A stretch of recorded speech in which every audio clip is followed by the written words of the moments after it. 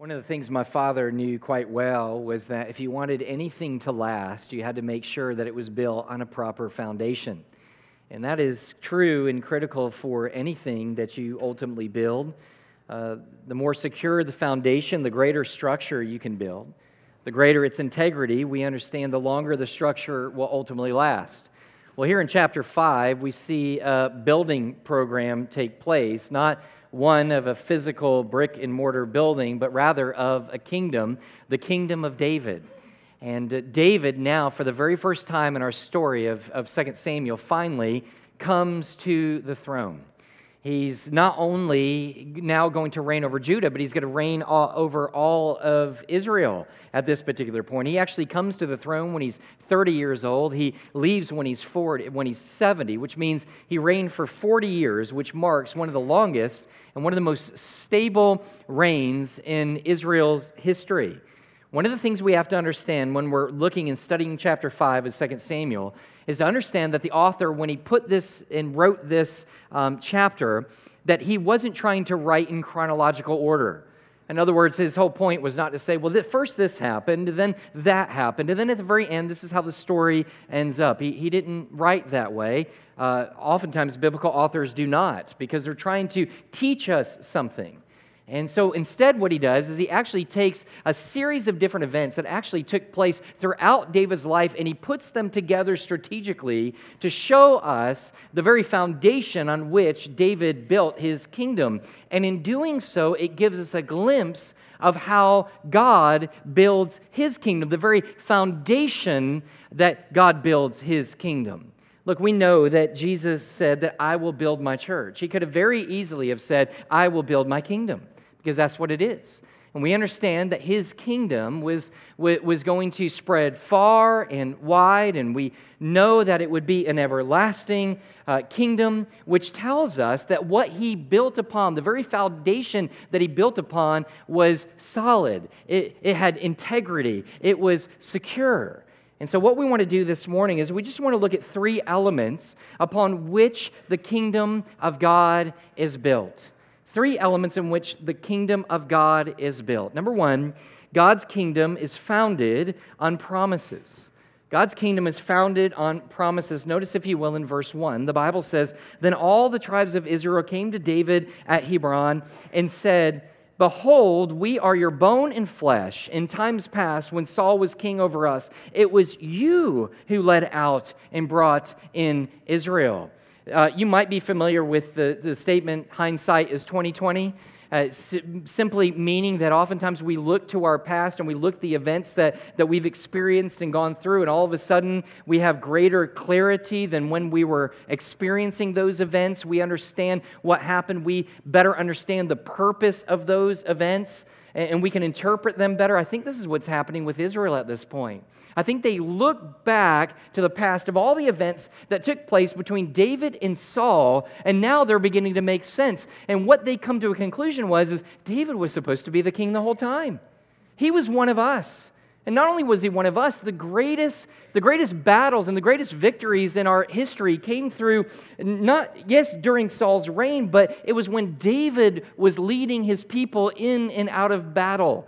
And then in the greatest moment of clarity of all, they're reminded that he is king, that David is king, because God promised that he would be king. Look at the next verses. He says, And the Lord said to you, they're reminding him of the promise of God. He says, You shall be shepherd of my people Israel, and you shall be prince over Israel. So all the elders of Israel came to the king of Hebron, and King David made a covenant with them at Hebron before the Lord, and they anointed David king over Israel. Here's the key. David becomes king over all of Israel, not because he was a good guy, not because he was simply one of them, not because he was kin, and not simply because he knew how to lead an army. He became king, and be certain about it, because God said that he would be king.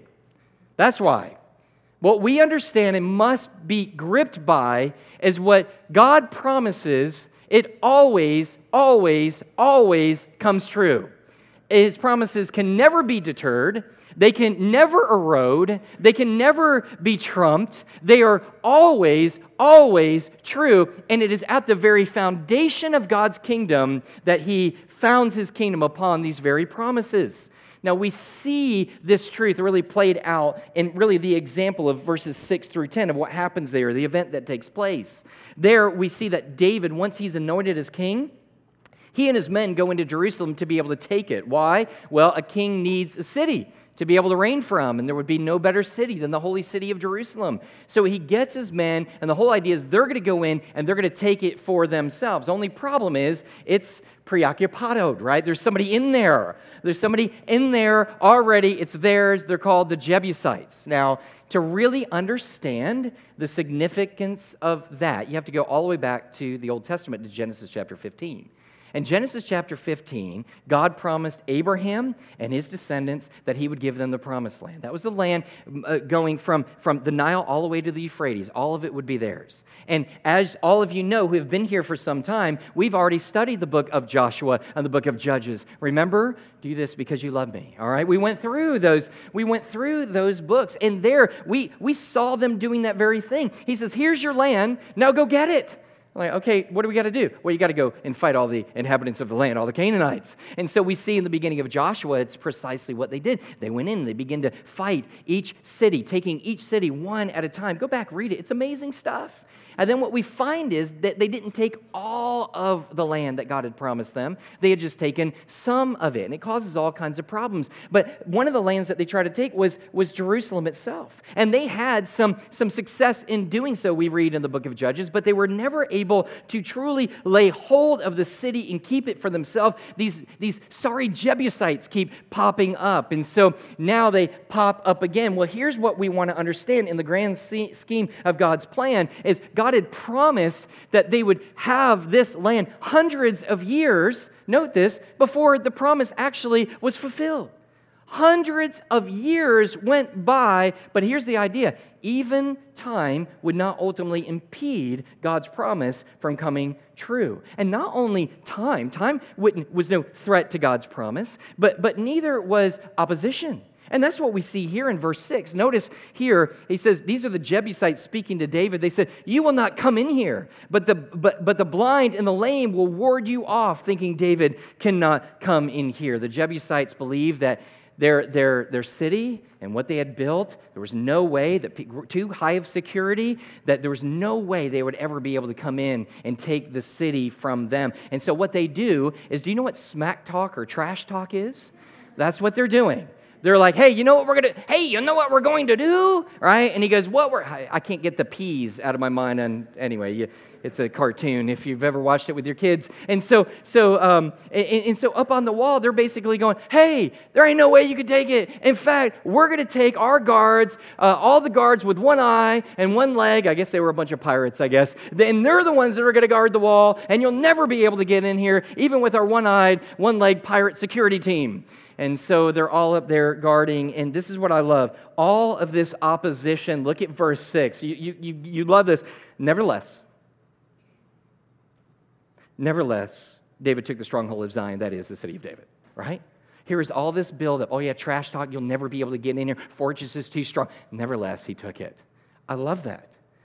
Now, what's interesting here is he actually gives us a little detail, and I'm going to explain. It's not absolutely essential to the text, or at least to the point that I'm trying to make, but he even gives us some insight on how this happens. Look at verse 8. He says, and David said on that day, whoever would strike the Jebusites, let him get up the water shaft to attack the lame and the blind. And he says, who are hated by David's soul. So what David's doing is he's kind of talking trash back to them, right? And he goes, hey, if we get there, then we're going to do it this way. And he announces the way they're going to do it is through this water shaft that he's speaking about. The way we're going to attack those blind guards and those lame guards is through the water shaft. Now, historically, there was some kind of water shaft that went through from the city of Jerusalem to the outside of the city, which tapped into fresh water. It was a part of the city's defense. It would allow them to be besieged by an enemy, but yet remain and still be able to live inside of the city, and it was hidden from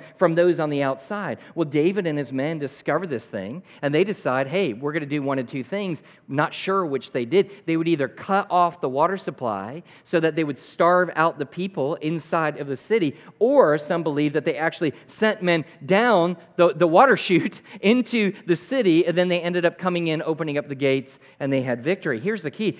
That might be interesting, but it's not the point. The point is not how they did it. The point is that it was done. The point is that God's promises always come true, and that neither time nor opposition are a threat to God's promises being fulfilled. However, they are a threat to your and my faith. They are a threat to your and my faith. Time and opposition are not threats to God's promises being fulfilled, but they are threats to our faith. That's true both for David, and it's both true for us, and it's true for all of God's people of all time. One of the classic examples of this truth played out, really in the Bible and outside of the Bible, is the story of Abraham and Sarah. Abraham is some 70 years old, wife about 60 years old, never being able to have a child. God comes to them, you're going to have a child, and you're going to be a father of many nations. Now that's hard to swallow at 70 and 60 years old, well beyond childbearing years. Right, ladies? Right? And so amen to that, and praise God for that, they say. And so well beyond, but we know they believe the promise of God. They know they believe the promise of God. How do we know? Because the Bible tells us in the New Testament that he believed, and it was accounted to him as righteousness. He had faith in what God had said. He believed, he acted on the promise of God by leaving his home and going to the land that God would lead him to. The problem is, at 100 years old, he finally, 30 years later, they finally have this child. But what do you think happened over that 30 years? We read it like it happened yesterday. But what happens over the 30 years? Their faith begins to deteriorate. They begin to struggle actually believing, will this ever come forth? And we have this classic picture of Abraham and his wife. They're out in the desert. What happens as they're out in the desert? They have the angel of the Lord appears to them, comes to them, and they say, please stay with us. We want to feed you. And he says, hey, listen. And he's eating whatever it is, lamb, whatever it is. And he sits back and he says, oh yeah, by the way, this time next year, your wife will have a child, the promised child that we told you. And then in the tent, Sarah is listening to this, and she starts laughing. And the angel of the Lord says, hey, so why is she laughing? Abraham, oh, no, she's not laughing. And the angel, in essence, says, well, she's not laughing, but she's laughing. She's definitely laughing. The question is, why is she laughing? Because this promise sounds so ridiculous now. With all this time that has gone on and the time that they had so much faith in believing what God was ultimately going to say, man, that time and that expanse of time began to absolutely rip her faith apart. And it wasn't only a period of time that threatened our faith in believing that God will do what he's going to do, but it's also opposition. And they had plenty of opposition over those 30 years, did they not? Unfortunately, just like us, much of the opposition that they faced was self-caused. I mean, Sarah sits back and believes, well, you know what? It's been a little while since, God's really come through on this promise. Let me help him. Go into my maidservant Hagar, and then maybe that's the way that God was ultimately demonstrating that this would be fulfilled. And then that causes all kinds of problems even to this day. And then we find again where Abraham goes out and they go to Egypt. Do you remember this part of the story? They go into Egypt and Pharaoh's like, wow, Sarah, I want you as my wife. And Abraham's like, hey, no problem. She's my sister, so there's no problem there. And he takes her and he wants to take her as his wife. God supernaturally intervenes, keeps him from doing that. Why? Because he holds to his promise. And what ends up happening after 30 years of that promise, after all that opposition, what's the point of the story? They have a child. They have a child just as God had promised that they would have a child. When you and I are facing difficulties, trials, hardships, we can often, we find God's people find incredible comfort in the promises of God. You know how I know that you're having difficulties, many of God's people? Because they start to read the Bible. You reading the Bible? No. Things must be good. Yeah, things are great. How are things going? Oh man, they're terrible. That's why I'm in the Bible. What are you looking for? Unfortunately, we're looking for the promises of God. I need something to cling to. I need something to let me know that all of this is going to be okay. I need something that I can hang my hat on. What is it? And so we cling to that. And then, we might read it. Somebody might preach it like we're doing today. There might be a friend who texts it to you, right? It might be a quilt that somebody makes and you hang up on the wall, right? It might be whatever it is, and we cling to these things. The problem is, over time, in the midst of opposition, it begins to threaten that faith, and all of a sudden that promise which used to drive us, energize us, move us, and give us hope, now begins to kind of fall apart. And so what do? It's why God gives us stories just like this. It's the point of the story. Stories like this, when we study this and see and reminded of God's faithfulness despite the amount of time and the opposition that face us, and begin to cause us to not believe in the promise of God, it blows the dust off and it refreshes us in His promises again, affirming that what God says is going to be true. So when we sit back and we begin to think to ourselves that we're being faithful, and we know that God blesses those who are faithful, but when we look around, it seems like all the blessings are going towards those who hate God and curse Him. What do? Galatians 6:9 promise, and let us not grow weary of doing good, for in due season we will reap. We will reap. Sometimes that in our obedience, all we find really because of our obedience is actually suffering. That's the consequence of it. That's the outcome of it, not more prosperity. And then we remind ourselves the promise of Romans 8:18, for I consider that the sufferings of this present time are not worthy comparing with the glory that is to be revealed in us. Sometimes we struggle against sin. Should I say, sometimes we struggle against sin? Sometimes we come to the point to where we feel overwhelmed by sin. The fight is so long. The fight is so difficult. We ask, when, Lord, will we finally get victory over the sin in which it is haunting us and is fighting us? And we're reminded of the words of Philippians 1:6, and I am sure of this, that He who has begun a good work in you will bring it to its completion at the day of Jesus Christ. This text, this truth in this text helps you and I to brush off the dust of the promises of God that we once held so dear, found so much hope in, and revitalizes them again. That's the point of a text like this. We need to understand that God's promises are always true. They will always come true, and time and opposition will never threaten them. Amen? Will never threaten them. Number 2, God's kingdom is founded on service. Not only is God's kingdom founded, as we've said already, not only is God's kingdom founded, on promises, specifically His promises, but it is also founded on service. Now, I want to remind you of what I said in the very beginning of the service, that the events that take place in chapter 5 are not necessarily in chronological order. Instead, they are different events, right, that have been brought together at different times, brought together for you and I to understand the foundation by which God builds His what? Kingdom, okay? And so we see that, and here we see an event that happens not immediately after what we just read, but actually happens almost at the very end of King David's reign. Now, notice in verse 11, it says, and Hiram, king of Tyre, sent messengers to David and cedar trees, also carpenters and masons who built David a house. Now, understand what's going on here. The king of Tyre, close proximity to Israel. What do you want to do to your neighbor? You want to be a good neighbor. You and I bring over an apple pie, right? What does this guy do? He builds David a house. I like that kind of neighbor, right?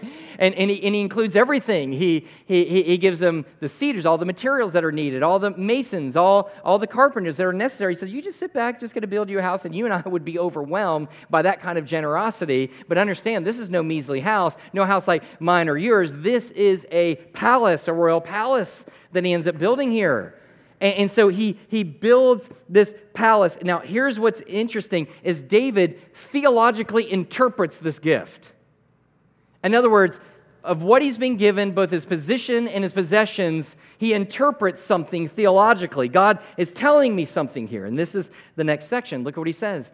And David knew He knew by the position that he was given, he knew by what God had given him, he knew that the Lord had established him king over Israel. Very simple principle here. I don't want to make too much of it, but because I want to get to the next one. But here's the simple principle. Whatever God is faithful to provide everything you and I need to whatever it is that he calls us to. So whatever God calls you to, he will always equip and provide whatever it is you need to fulfill what it is that he's calling you to do.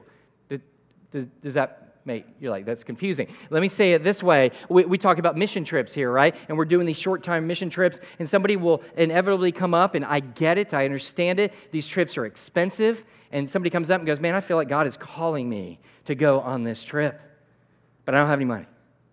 So I say to them, well, here's what you need to do. You need to pray. You need to work, you need to save, you need to sell whatever the junk is that you got inside your house, you need to send out some letters for some help, and then you need to rely on God for the thing. Okay, but what if I do all that, and I get to the very end, and I still don't have any money? Well, for me, it might be that God may not want you to go on this particular trip. How can God not want me to go? I know that God wants me to go, and I just tell them, you know that God wants you to go if he is going to provide for you. He's always faithful to provide. Does that make sense? Faithful to provide for whatever he calls us to. And so that's the key. But there's a bigger lesson that he learns here. And look at this. Not only did he know that the Lord had established him king over Israel, but notice this, he also knew that he had exalted his kingdom for the sake of his people, Israel. In other words, he comes to the realization that the position that he's been given and all of these wonderful benefits that he gets because of his promotion, that he's just now to king, was not for him just to be able to hoard to himself, keep to himself, enjoy to himself, and for it to just be a blessing. For him to sit back and go, it's great to be king. It's awesome to be king. Look at my house. I enjoy it. And then even try to spiritualize it by going around and going, I love all the good things I have. Thank you, God, for all the good things that I have. Now, I'm not suggesting that it's wrong for us to thank God for all the blessings, for the position that we have. What I'm saying is that's not the response of true thanksgiving. The real response of true thanksgiving is for us to use it for the kingdom of God.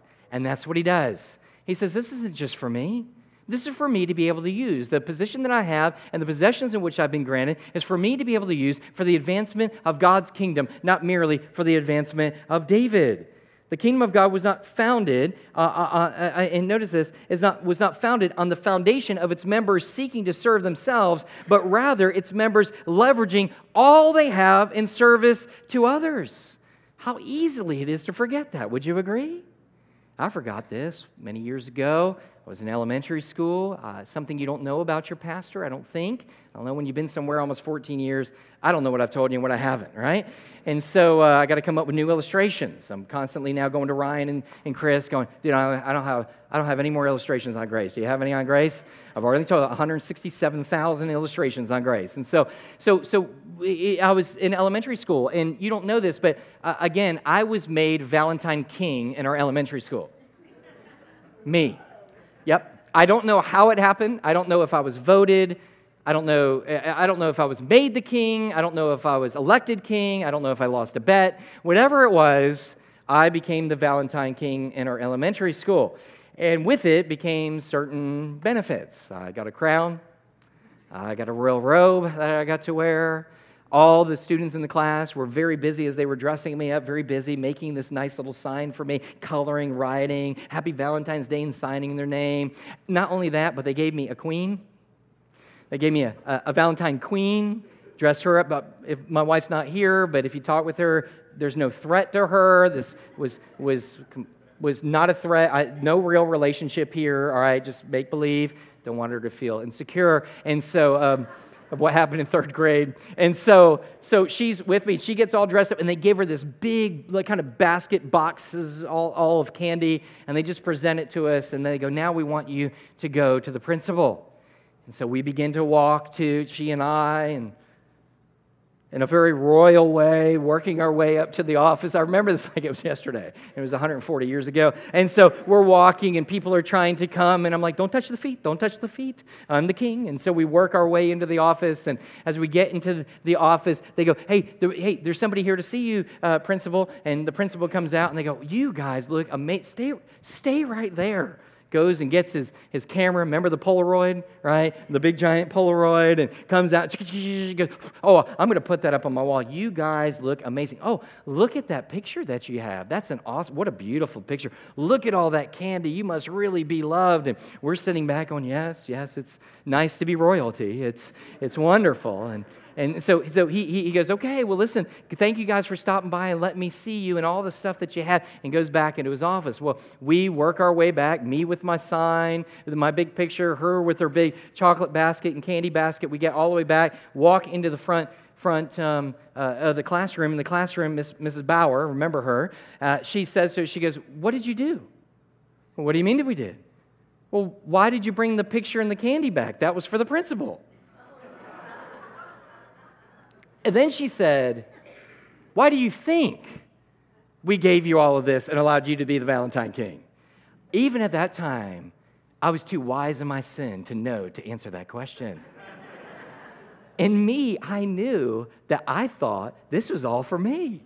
This was for everybody to let me know how much they loved me and how wonderful I was, and to give me a sign, and hopefully to get some of that candy from my wife, and for all these things to be able to happen. How easy it is for you and I to do the same thing I used to do in elementary school, still doing today, thinking that everything that God has given me, my position and my possessions, is still all about making much to do about me.